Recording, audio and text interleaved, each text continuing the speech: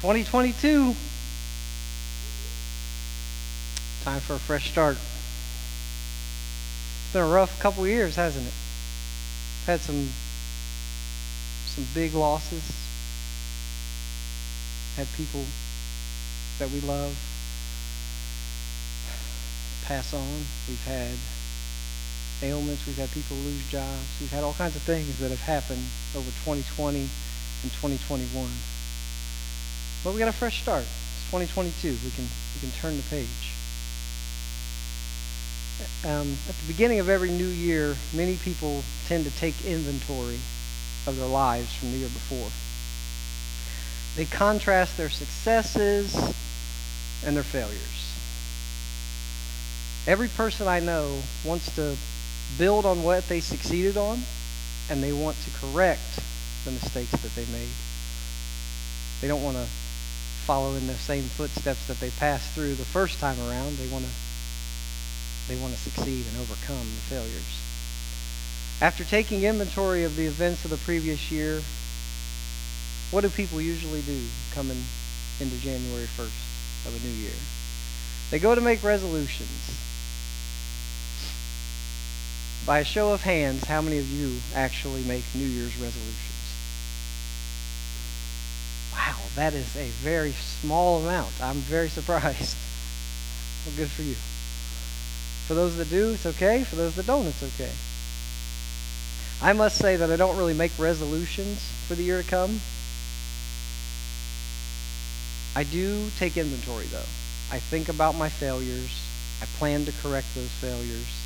I plan to build on my successes. But I really don't make resolutions. I commit to one thing every year. One thing. I commit to growing closer in my walk with Jesus Christ by not only adding to spiritual disciplines that I practiced the year before, but digging into the Word of God on a daily basis. I can't tell you how many times, most of you that have heard me up here at any time or talked to me in the hallways or anywhere else, know how much I love the Word of God. I really do. Like, it's one of my favorite things to do is just sit and read the Word of God. See, being a mailman, I have an advantage over a lot of people. If you have a desk job and you're sitting there and you're working on your computer, it's kind of hard to listen to the Word of God. It's definitely hard to stop and read it because you don't have time, right? But I get like 8, 9, sometimes 10 hours a day where I'm just walking, delivering mail. So I can take my phone and I can just listen to the Word of God. And it's amazing. It's amazing what it does for me. It makes me a better man. Definitely gives me a better attitude. It definitely just helps me to talk to people, and it keeps me in the mindset of being close to Jesus. So I make a big deal out of studying the Word of God. I make a big deal out of studying the Word of God. I believe that everyone should be in their Word daily. Daily. It's medication. It's food for the soul. It revives your spirit. It's so important to spend time in the Word. And like I said before, a lot of people get intimidated by the idea that I'm going to read the Bible in a year. But it's not about getting the check marks. The check marks are cool because you know you did it. But it's about what God does through you as He works the Word through you. The more you read it, the more you swallow it, the more you give it to your soul and your spirit, the difference that it makes in your life is just astronomical. So that's one of my biggest things, is I know that if I grow in wisdom and understanding of the Word, that God is going to use that to change my life. He's going to use His Holy Spirit to work through me to be the man that God's called me to be. So before I even get into anything, I implore you, get in the Word of God. Don't let it just sit on a shelf or in your phone app and never open it. The life of a follower of Christ is made evident by the disciplines that he or she adheres to. We are saved by faith in Christ alone. There's no question about that. But our salvation needs to be worked out daily. Our walk with God is kind of like a muscle. What happens if you don't build your muscles? If you don't stretch? If you don't you don't necessarily have to lift weights, but if you don't work out your muscles, what happens? They get weak, right? You can't just walk around and do nothing with your muscles and expect to be strong. They begin to hurt. They begin to show weakness. Our faith, our walk with God is just like that muscle. And muscles never leave your body. They're still there. So our faith, if it's authentic, it doesn't leave. Jesus is always with us. When we're walking with Jesus, he stays with us. But if we're not working out our salvation with fear and trembling like Paul tells us, our faith weakens. Doesn't go away. Again, muscles don't go away. They're still there. Your faith is still there, but it weakens if you don't work it out.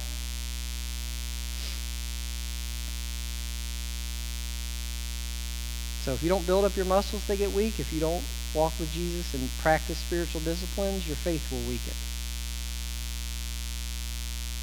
When we do practice spiritual disciplines, and when I say spiritual disciplines, I'm talking about prayer, study, fasting, fellowship with other believers. These things are vital to the life of a Christian.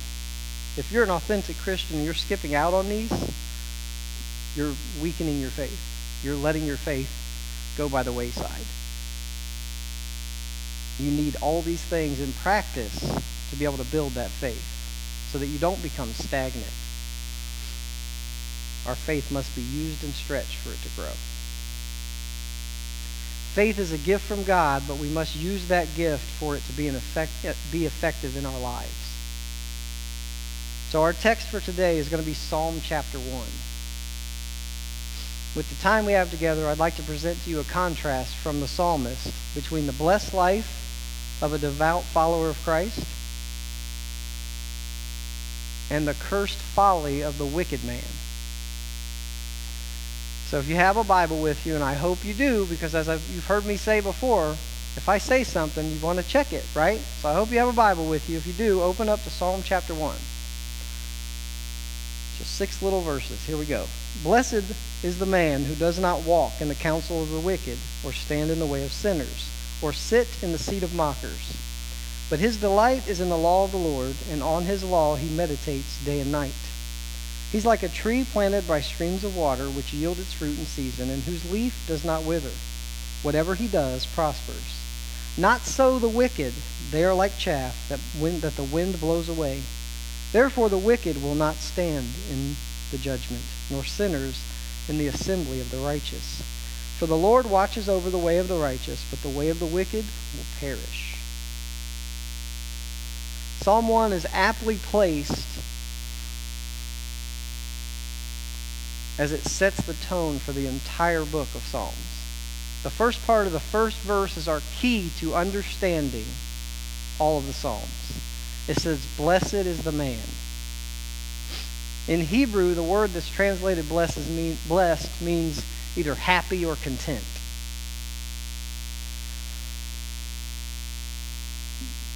This phrase encourages people to live for God's glory. You're blessed if you. See, blessings come from God, but for them to be applied, they're based on conditions usually. The blessing doesn't leave, which I'll get into in just a second, but for it to be effective, it needs to be applied. Doesn't every person in here, every person you know, wish to be happy in life? I don't know anybody that doesn't want to be happy. I want to be happy. Everybody wants to be happy. But happiness is based on circumstances. We find one of the fruit of the Spirit is joy. Joy is eternal. When we have Jesus, we have the Holy Spirit living in us, we have joy all the time. That fruit should be evident in our life. But happiness is fleeting. It comes and it goes. It's like the wind and the waves. Here and there, gone tomorrow. Happiness is based on circumstances. But for the life of a Christian, happiness should be based on the fact that we're blessed in Jesus Christ. that happiness should flow from that blessing. Following this prescription laid out by the psalmist will help you recognize your blessing from God through Jesus. Despite the fact that the simple definition of blessed is happy or content, I must point out that once again, our blessings are not based on feelings. At times, the Blessed One will absolutely feel unhappy. Has anybody felt unhappy recently? I would think that most of us would probably raise our hand at some point or another. Over the past couple weeks, we felt some type of unhappiness. A lot of us feel the weight of a lost loved one around the holidays. I think of my mother, who every year at Thanksgiving, she thinks of the loss of her mother. Every year around September now, she thinks of the loss of my brother. So I just see people and I think of how they've lost loved ones, and different events point to that unhappiness. All types of circumstances in life can bring unhappiness. However, even when we are unhappy, our blessing remains. The blessed man will remain blessed despite his negative feelings or adverse conditions. Let me say that again. The blessed man will remain blessed despite his negative feelings or adverse conditions. Just because we don't feel blessed at times does not remove our blessing. Psalm 1 is a wisdom psalm. It shares many common features to the book of Proverbs and to several other psalms that would be considered wisdom psalms. See if that helps, Caleb. It gives us understanding of the blessedness of godliness and encourages the godly to pursue the way of God over and above the way of the world. I guess my face is fatter than Greg's, guys. Sorry. It defines what the Blessed One does not do, as well as what the Blessed One does. Psalm 1 defines what the Blessed One does not do, as well as what the Blessed One should do. Now, the structure of Psalm 1 is what's referred to as a chiasm, and I think I've mentioned this before, and it's kind of one of my favorite literary ways. A chiasm is a device in which a sequence of ideas is presented and then repeated in reverse order. So we see this all throughout the Hebrew Scriptures. We see chiasm over and over and over again. I actually think in Daniel, or Ecclesiastes, there's a very good one about the cord of three strands is not easily broken. And it's just talking about friendship and walking with others and walking with God. And it's just a cool way to present something, and that's what we have here. We have a chiasm. So it gives this type of mirror effect. Now here in this passage in Psalm 1, verses 1 and 2 give us the discriminating way of the godly. Verses 3 through 5 offer us a contrast between the future of the godly and the future of the wicked. And then it wraps up in verse 6 by giving us the discriminating way of God. So to help us get clarity for this, I want to read Psalm 1 one more time, if that's okay. So I'm going to read Psalm 1 again, because it's so many verses. It's rough. Verse 1, Blessed is the man who does not walk in the counsel of the wicked, or stand in the way of sinners, or sit in the seat of mockers. But his delight is in the law of the Lord, and on his law he meditates day and night. He's like a tree planted by streams of water, which yield its fruit in season, and whose leaf does not wither. Whatever he does prospers. Not so the wicked. They are like chaff that the wind blows away. Therefore the wicked will not stand in the judgment, nor sinners in the assembly of the righteous. For the Lord watches over the way of the righteous, but the way of the wicked will perish. Let's just love the Word of God. I could read that like 17 times as I'm standing up here, but I won't. Note the first contrast that we find in verses 1 and 2. The blessed man has 3 things that he will not do, and 1 thing that he delights in and puts into practice. Let's first take a deeper look into the 3 things that a godly man will not do. There is a way that he will not walk, a path he will not stand in, and a seat he will not sit in. One way to understand this verse is to understand that it speaks of thinking, behaving, and belonging. The righteous man and the ungodly man are different in how they think, how they behave, and to whom they belong. So number one, a blessed man does not walk in the counsel of the wicked. Every person I know, when they need advice, seeks counsel. Everyone. When we don't have an answer for some decision that we need to make, we ask others for advice. Would everybody agree with that? We usually don't just wing it. I love to hear what other people have to say. It gives me clarity. It gives me a chance to contrast what one person says over another. So it's natural to ask for advice. Who we ask, however, depends on whether we actually know what we want to do before we even ask. Let me give you an example. If you have your heart set on buying a car, and you know that you want this particular car, do you go and ask the most wise counselor you know? Or do you go ask one of your buddies if it's a good idea to buy this car? Well, I guess it depends on whether you really want that car or not, huh? Because if you do want that car, the first thing you're going to do is go ask your buddies, hey, is this a good idea? Yeah, man, go do it. That's the first thing you do. You go buy the car. But if you really want to know if it's a wise decision, you go to somebody, an elder. You go to somebody who you trust, a trusted advisor. You don't just wing it with what your buddy says, because you know what your buddy's going to say. He's going to say whatever you want him to say, because he's a yes man. Do any of you have yes men or women in your life? Well, if you do, stop asking them questions, because they're not going to give you the right answer. Every once in a while, they might get one right. But for the most part, they just want to appease you, and that's not good. Help those yes men and women become, maybe not men and women, at least.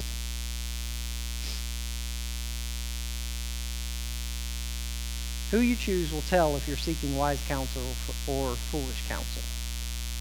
Asking the financial advisor or trusted mentor says that you want a wise answer to help make a wise and educated decision. Asking your best bud says that you want someone to say yes, regardless of the possible impact that decision may take in your life. In 1 Kings 12, we read about Rehoboam. That's funny. Ben and I were just talking about that a couple weeks ago. He was made king after his father, King Solomon, died. And upon becoming king, the people came to him and said, hey, listen, your father levied hard taxes on us. He put a weight on us that was much too heavy. Lower that and we will serve you. So he says, come back in a few days and I'll give you my answer.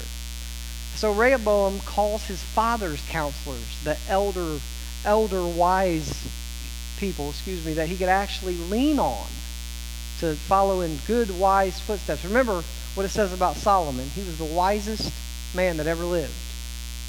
So Solomon knew, don't ask the yes men, ask the guys who are going to tell you the truth. The people who are going to be hard and give you the hard answer.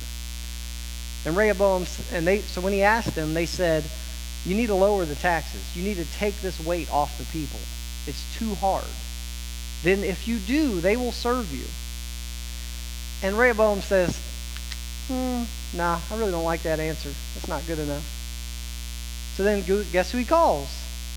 He calls his group of yes men, his buddies that he grew up with, and he says, hey, you guys, what should I do? Lay it on thick. Hammer them with more taxes. Hammer them with more weight. And you know what happens? Rehoboam, the people come back, and he says, this is what I'm going to do. I'm going to lay the hammer down on you, and you're going to deal with it. And you know what they did? They rebelled.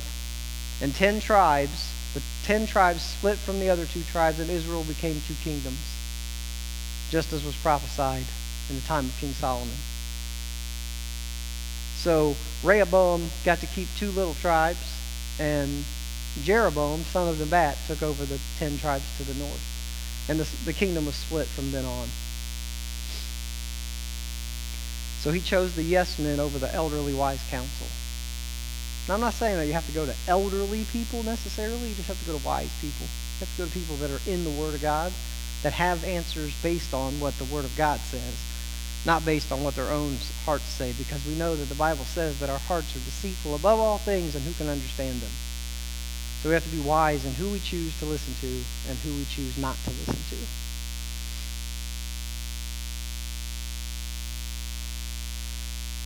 A blessed man will not listen to ungodly counsel. A blessed man knows how to discern the difference between godly counsel and wicked counsel.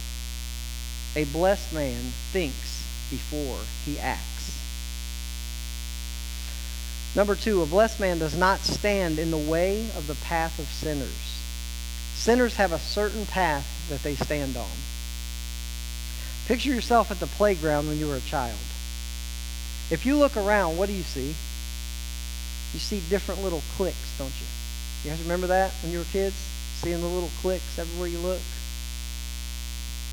You've got the jocks that like were playing football, or they were playing tetherball, or they were playing soccer or whatever. You've got the cute girls playing on the swing set. Guys, you know what I'm talking about? Okay. So you have the girls on the swing set doing their thing, talking in their own little groups. Then you've got the knuckleheads playing on the monkey bars, you know, the things that they don't have anymore at playgrounds, falling down, pushing people off of them, just goofing off on the jungle gym. It's so much fun. And then you have this small circle off to the side, and they're the troublemakers. You know, where Jimmy was. He was in that group. Sorry, Jim. You've got the troublemakers. And then if you wanted to be considered cool, guess what you had to do? You had to go to the troublemakers, and then you had to go do something dumb. They would always make you do something dumb. I don't know why that is. It's just how you fit in. You had to do something really stupid. And then you would try to do it, and if you succeeded, hey, they'd bring you in. But if you failed, they would laugh at you while you got in trouble, and they didn't get in any trouble, even though it was their idea, and they put you up to it. You would find yourself either in detention, or even worse, you'd be in the principal's office because of something stupid you did, because you just wanted to be that cool kid with the sinful troublemakers. You did what they did. These kids represent the sinners in my little analogy. The blessed man stays out of their path. The blessed man who seeks wise counsel doesn't stand in the way of the mockers. He doesn't stand on that path. He avoids those people. Not to avoid them, to not have conversations with them, because who did Jesus say he came to save? He came to seek and save the sinners. Right? He didn't come for people who didn't need a doctor. He didn't come for the righteous. He came for sinners. So we do interact with those people. Don't leave them sitting there in the dirt and mire. What are you doing? You talk to them, but you don't join in with what they're doing. You avoid what they're doing like the plague, because that's what a blessed man does. He doesn't stand in the way of the sinner. He definitely doesn't follow in their footsteps. This path that the sinners stand on is that broad path that Jesus talked about. In Matthew chapter 7, in verses 13 and 14, Jesus says, to enter through the narrow gate, for wide is the gate and broad is the road that leads to destruction. But small is the gate and narrow the road that leads to life, and only a few find it. The blessed man rests in the promise of Psalm 16:11, where David says, you have made, or will make, known to me the path of life. You will fill me with joy in your presence, with eternal pleasures at your right hand. God has made his path known to each and every one of us, to every blessed person. The blessed man finds joy in God's presence. The blessed man chooses to rest in God's presence instead of standing in the path of sinners. And finally, the blessed man does not sit in the seat of mockers. Mockers love to sit and criticize Christians or anybody who's doing it right. A righteous man refuses to sit in that seat. Have you ever been mocked for putting your faith into practice? All mockers have the same MO. They ask rhetorical and annoying questions. Like, why do you waste your time reading the Bible? It's just a book.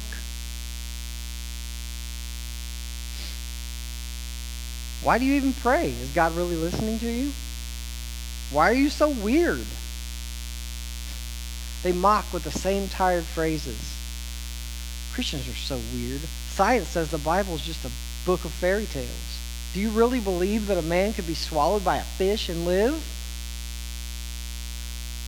I mean, these are some that I've heard. They think that's so dumb. So I could spend quite some time mocking proud mockers. But that's what God does. He says he mocks proud mockers. So I don't need to. But that's what happens. When Jesus was dying on the cross, what were the people in the crowd doing? They were mocking him. If you're the Son of God, get down from that cross. Save yourself. They laughed at him, ridiculed him, spit on him. But in his amazing love and grace, you know what he did? He prayed that God would forgive even those people. How many times have you forgiven somebody who's mocked you, made a fool of your faith, made you feel bad because you trust in Jesus and you follow him? How easy is it to forgive those people? But Jesus would never sit in the seat of those who mock his followers, nor should any one of us.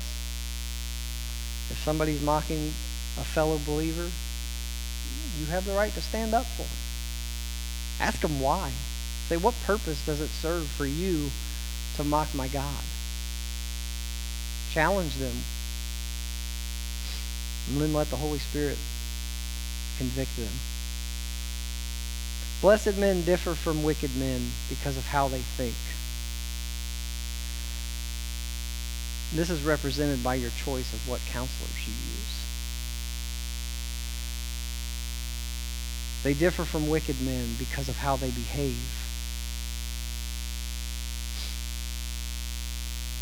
And they also differ from wicked men because of to whom they belong. And that's represented by our relationship with Jesus. There's one more way to look at this verse. It represents a progression of sin. One scholar put it this way: the great lesson to be learned from the whole is sin is progressive. One evil propensity or act leads to another. He who acts by bad counsel may soon do evil deeds, and he who abandons himself to evil doings may end his life in total apostasy from God. In other words, when you listen to foolish counsel, you are prone to act foolishly, followed by treating others foolishly, followed by ultimately turning away. Sin causes more sin. How easy is it for you to commit a sin and then the next day turn around and do it again? And then the next day do it again and again and again. It's really easy for me, I know. Because as soon as I start down that road, I'm on that path of sinners. I like living that way. That's how we are. That's why we need the Holy Spirit. That's why we need to be changed from the inside out. We can't do it on our own. So it's one downward spiral after another. You just keep going and going and going into the muck and the mire. But thanks be to God. 1 John 1:9. If we confess our sins, God is faithful and just, and he will forgive us our sins and purify us from all unrighteousness. But I will say that it's better to choose wise counsel, stand in the way of righteousness, and praise God with your words and deeds, rather than the previous things that we mentioned. So now that we know what the blessed man does not do, let's take a closer look at what he does. The blessed man finds delight in the law of the Lord, and he meditates on it day and night. Note that by using law here, the psalmist is not only referring to the first 5 books of the Bible, he's referring to the whole of Scripture, all of it. Oftentimes when we hear the words the law, when we read in the Scriptures talking about the first 5 books, here he's talking about the whole counsel of God's Word. So the blessed man finds delight in the whole Bible. Note that the psalmist is not focused on the negative aspects of the law. When you hear about the law, you often think, well, don't do this, don't do that, don't do this, don't do that, right? This is what I can do. This is what I can't do. He's focused on the positive life-giving aspects of the law. He's focused on his love for God. He loves to seek God and honor God's commandments. Why? Because he's a new man. Or woman. I'm saying man because it's quicker. Sorry. So, he's a new creation in Christ. So he loves to seek God and honor God's commandments. He wants to serve God to the best of his abilities and grow closer to God with every passing day. Have you ever asked yourself, or even God, why you don't feel close to him? I know a lot of people who struggle with this idea that God just isn't close. And they wonder what they're doing wrong that's causing that to be the issue. Why is God not close? Have you ever felt discouraged because it seemed as if you couldn't see God or feel his presence? So many people struggle with this. If so, the psalmist gives us clear direction on how to know God on a deeper level. We experience more of who God is by meditating on his word.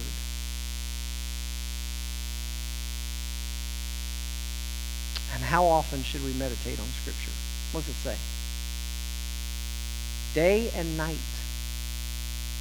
When you see the words day and night in Scripture, do you know what that encompasses? It encompasses the whole day. We are supposed to be constantly having our eyes fixed on Jesus, the author and perfecter of our faith. It's not I got my 5 minutes in this morning, reading my Bible app, I'm good to go now for the rest of the day, and you put it away. No. We read that passage, and then guess what we do? We meditate on it all day long. We focus on it. We let it come to the surface over and over and over and over. So that by the Word, the Spirit takes the Word, and then he transforms. Okay? He doesn't just transform just because we sit there and say, oh, God, here we go. Make me new. No, he makes you new by renewing your mind. How does he renew your mind? By the Word of God. It all ties together. It's not just, hey, God, make this happen. I'll be back later. And then it changes? No, you have to put feet to your prayers. You have to put your faith in action.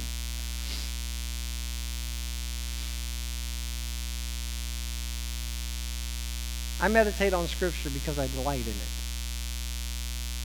Let me say that again. I meditate on Scripture because I delight in it. I love to get new revelation from this.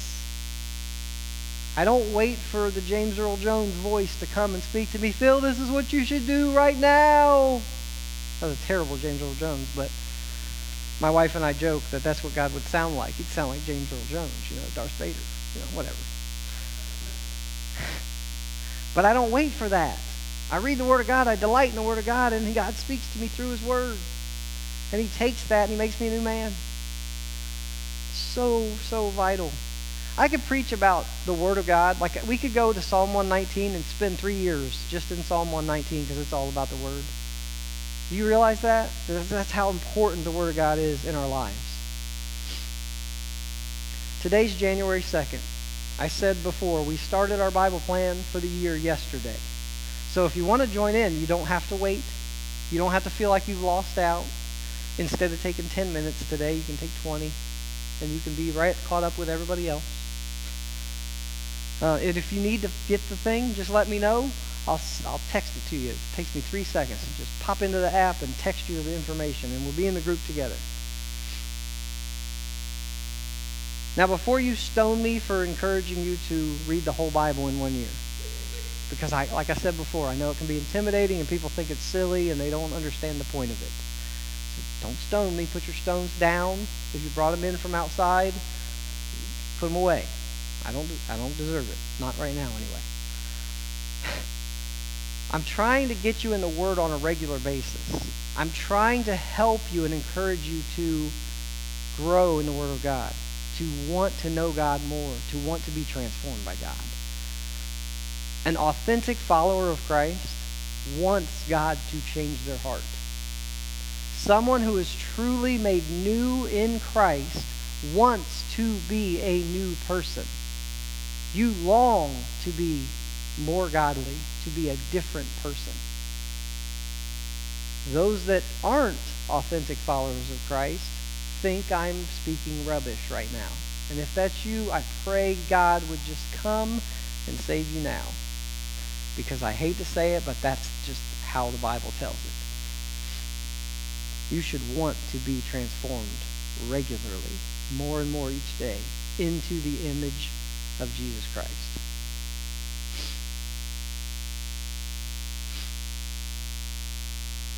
Now, I'm so grateful to God for the passion He's given me for His Word. I delight in it. And do you want to know what someone delights in? It's pretty easy to figure out. Just look at their calendar. Look at what they prioritize in their life. What do they spend the most time doing?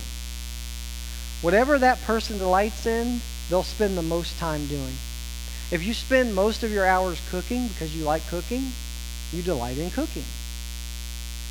If you spend the most time playing video games, you delight in video games. If you spend the most time with your spouse, you delight in your spouse. And if you spend most of your time scrolling, guess what you delight in? Scrolling on your phone. The only reason I have that up here is because I've got Facebook open so I could share it. So I have Facebook. I'm going to scroll right now because that's what I delight in. Just kidding. So, what do you delight in? Now, I don't have a sufficient amount of time to unpack this point, but let me give you a quick overview of what it means to meditate biblically. First, let me tell you what meditation is not. Meditation, biblically, is not clearing your mind. Let me say that again. Biblical meditation is not clearing your mind. That is an Eastern religion practice that actually opens yourself up to any type of wave of evil doctrine. That gives your mind the opportunity to just go where he wants to go. Because what I just say about your heart is deceitful above all things. Who can understand it? So if you clear your mind to let whatever wants to come in, guess what? All kinds of things are going to come in. Biblical meditation has nothing to do with clearing your mind. You know what biblical meditation is? It's where I pick this book up and I read Psalm chapter 1 and I start to break down, okay, what does it mean to be blessed? What does a blessed man not do? What does the blessed man do? How often does he do it? And I start to focus on what the words actually say, and I spend time thinking about those words. I fill my mind with the Word of God, and then I meditate on the Word of God. I focus on what it says. I dig deeper into what it says. That's biblical meditation. That's what the psalmist is telling you to do. It's not clear your mind, it's fill your mind. Fill your mind with the Word of God so that it can change you. It can make you into the person God's calling you to be. Can I get off my soapbox now? Step right off. The type of meditation that you hear from Eastern religion is dangerous. Biblical meditation is praiseworthy. It makes change, the change you want to have in your life as a follower of Christ. So first, read a passage, ponder what you read, pray for wisdom and understanding, do a word study on each word, sentence, paragraph, break down what each word is actually saying, connect the dots of context in the passage, ask the Holy Spirit to help you make application from the text that you're meditating on. Finally, how often should you meditate on the law? How much? Day and night. All the time. I know that sounds harsh. Like some people think, oh, who reads their Bible all day? I didn't say you had to read your Bible all day. I said you take a passage of Scripture, you read that passage of Scripture, and then you focus on it day and night. It doesn't have to be the whole Bible. Just take a piece and focus on it. Spend time seeking God about what the Word is trying to tell you and what it's trying to do in your life. You should constantly be meditating on the law. Read something in the morning, do a Bible plan. It's good to read the Bible in its entirety, but as you go along, meditate on a small portion of what you read in the morning. You know, So we're in Genesis. We've made it through 24 chapters in a year. We were hoping to make it through all 50 in 52 weeks. Not even close. We didn't even make it halfway. But the point is, so I do the Bible app, right? That takes 10 minutes a day, whatever. And I share and hope that people will comment so that we can talk about it and we can grow in it. But I tell you what, I have to dissect Genesis every week. Like, I'm in Genesis till I'm blue in the face because I want to make sure that I'm rightly dividing the word to the people that I'm teaching, that I'm leading. I don't want to teach something fallible. I don't want to teach something wrong. I want to teach what the Word of God says, right? Well, I have to meditate on it. That's what I do. Nathan's going to be able to do that on Sundays every week from now on, right, buddy? Everybody, I got to say this. I shouldn't do this. I don't want to put you on blast. But he made regular at the post office, which means the man does not have to work on Sundays anymore, and I am so excited. So praise God for that. I know that means nothing to anybody else, but to him and I, he gets it. I'm so happy that you made it. So praise God that that's over with for you. I know Carissa's happy. Get to see her husband every now and again.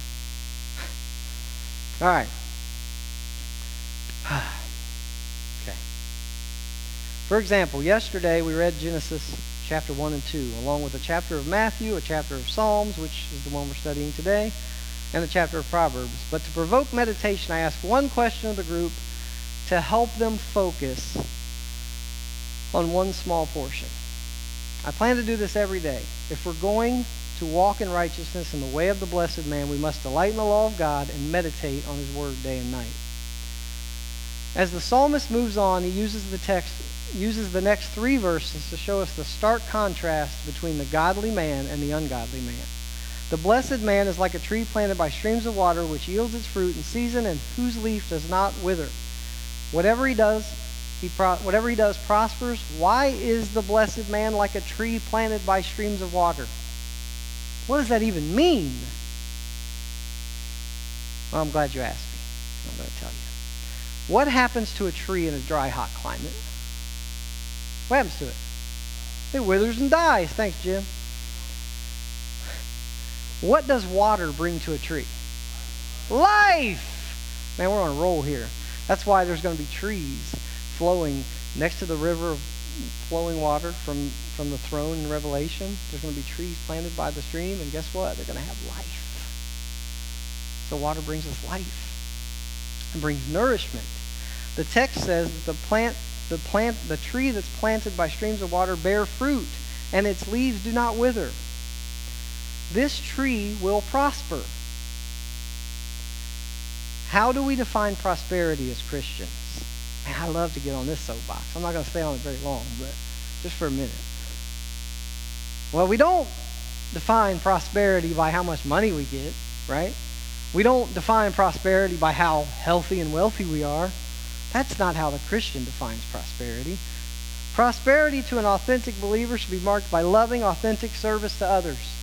That's prosperity. Did you know that? How does it feel when you help somebody else? Not trying to puff yourself up, but how does it feel? It feels good, right? You feel like you've done something worthy of walking in the presence of Jesus Christ when you help somebody else. It's a good feeling. Why? Because it's godly. It's what we should do. We're supposed to lay down our life for our friends. That's what Jesus did.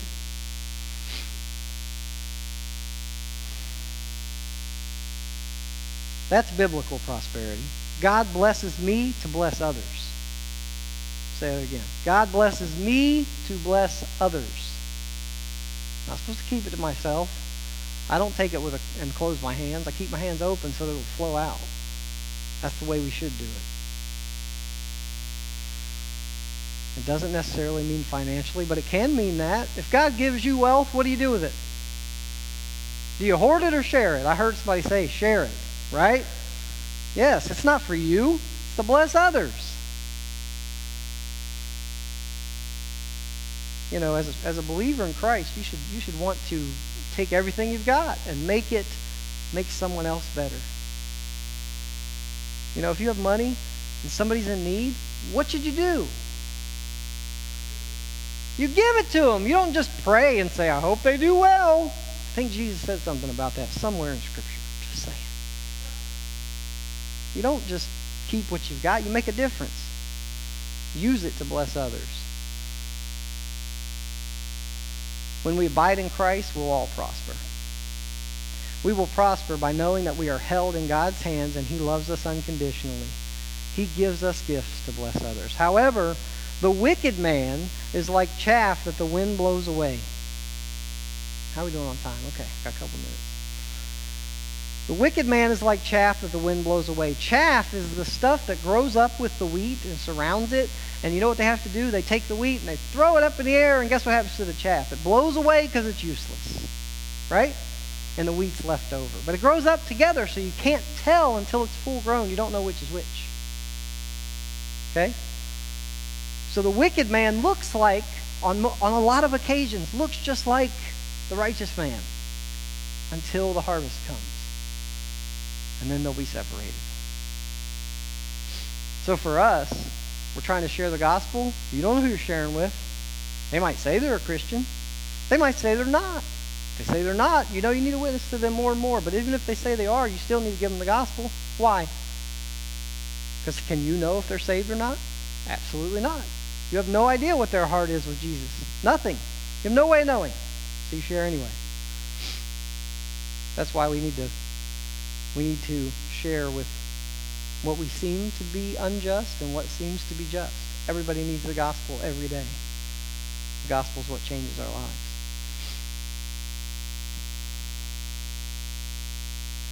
Like chaff, the wicked man is useless in God's kingdom. Therefore, the future of the wicked is very grim. The ungodly will not stand in the judgment because they have no weight. They will be found lacking on the day of judgment. Just as it was said of King Belshazzar in the book of Daniel, it says, "You have been weighed on the scales and found wanting." So it will be for all of those who are found guilty apart from Christ on the day of judgment. No works of the unrighteous will be able to help them on the day of judgment. Do you know that bad people do good things? You know that's possible? I know a lot of unbelievers who are really kind people. But they'll tell you they don't know Jesus. They'll be honest. They'll tell you. But they're really nice people who seemingly love you.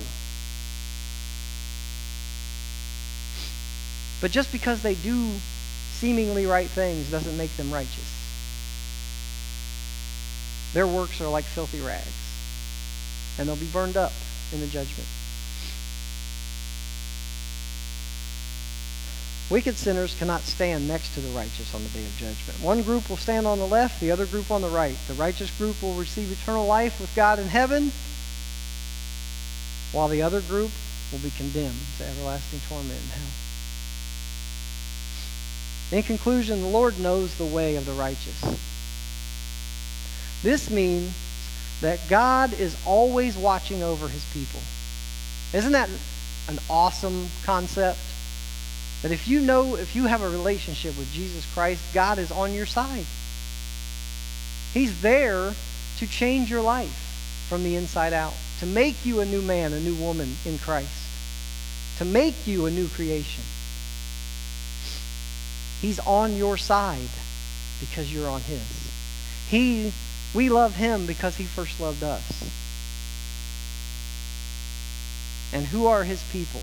The true followers of Christ. How do we know who they are? What is the only way of even thinking that a person is in Jesus? We know them by their fruit, right? Love, joy, peace, patience, kindness, gentleness, self-control. The fruit of the Spirit. That's how we know that a person is a follower of Christ. It's the only thing we can base it on.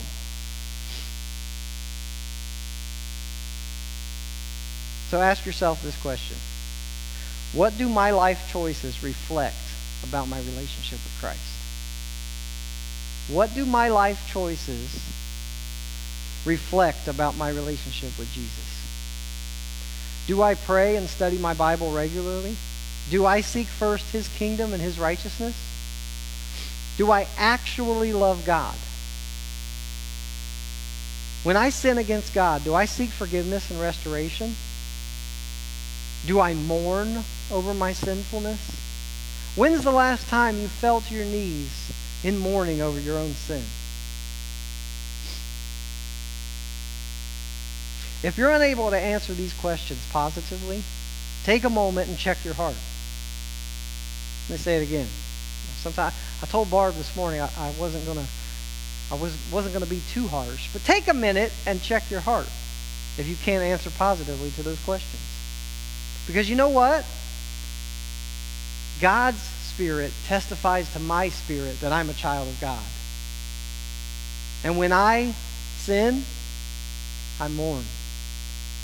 When I know that I messed up, I mourn. I need God's forgiveness and grace in my life. Even as a believer, every moment of every day, I need His grace and His love to pour over me. I need the blood of Christ to cleanse me over and over and over. And I would say to you, every one of you need it just as much as I do. We all need to be cleansed by the righteousness of Christ. His blood has to cover our sins.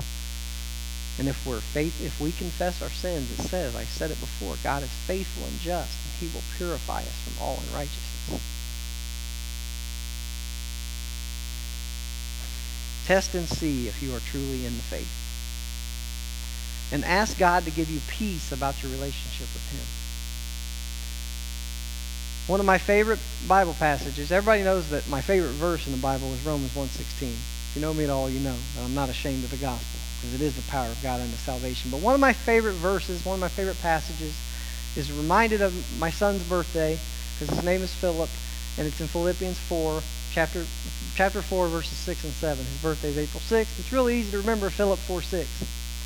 Do not be anxious about anything, but by prayer and petition, with thanksgiving, make your requests known to God, and the peace of God, which surpasses all understanding, will guard your heart and your mind in Christ Jesus.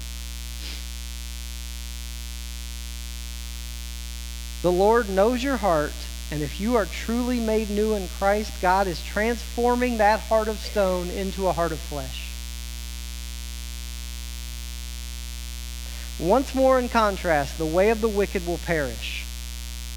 The way of the wicked is a broad and wide road. There are many, many, many people on that road. The way of the righteous is narrow, and few will find it. So I ask you today, in closing, this one question. What road are you on right now? Let's bow our heads together. Father, I thank you that you love us. I thank you that you made a way where we are not worthy. We are not even... We're just filthy. But God, your blood cleanses us of that filthiness. You have made a way by the power of the cross at Calvary. And Father, as we move into this new year, I pray that we would submit our lives to you, that we would surrender. That, Lord, if we already know you, God, we would humble ourselves, that you would humble us, and that you would transform us by the renewing of our minds. That, Father, you would give us a passion and desire for your word, to know you more. That, Father, you would teach us to pray. That we would seek your face every moment of every day.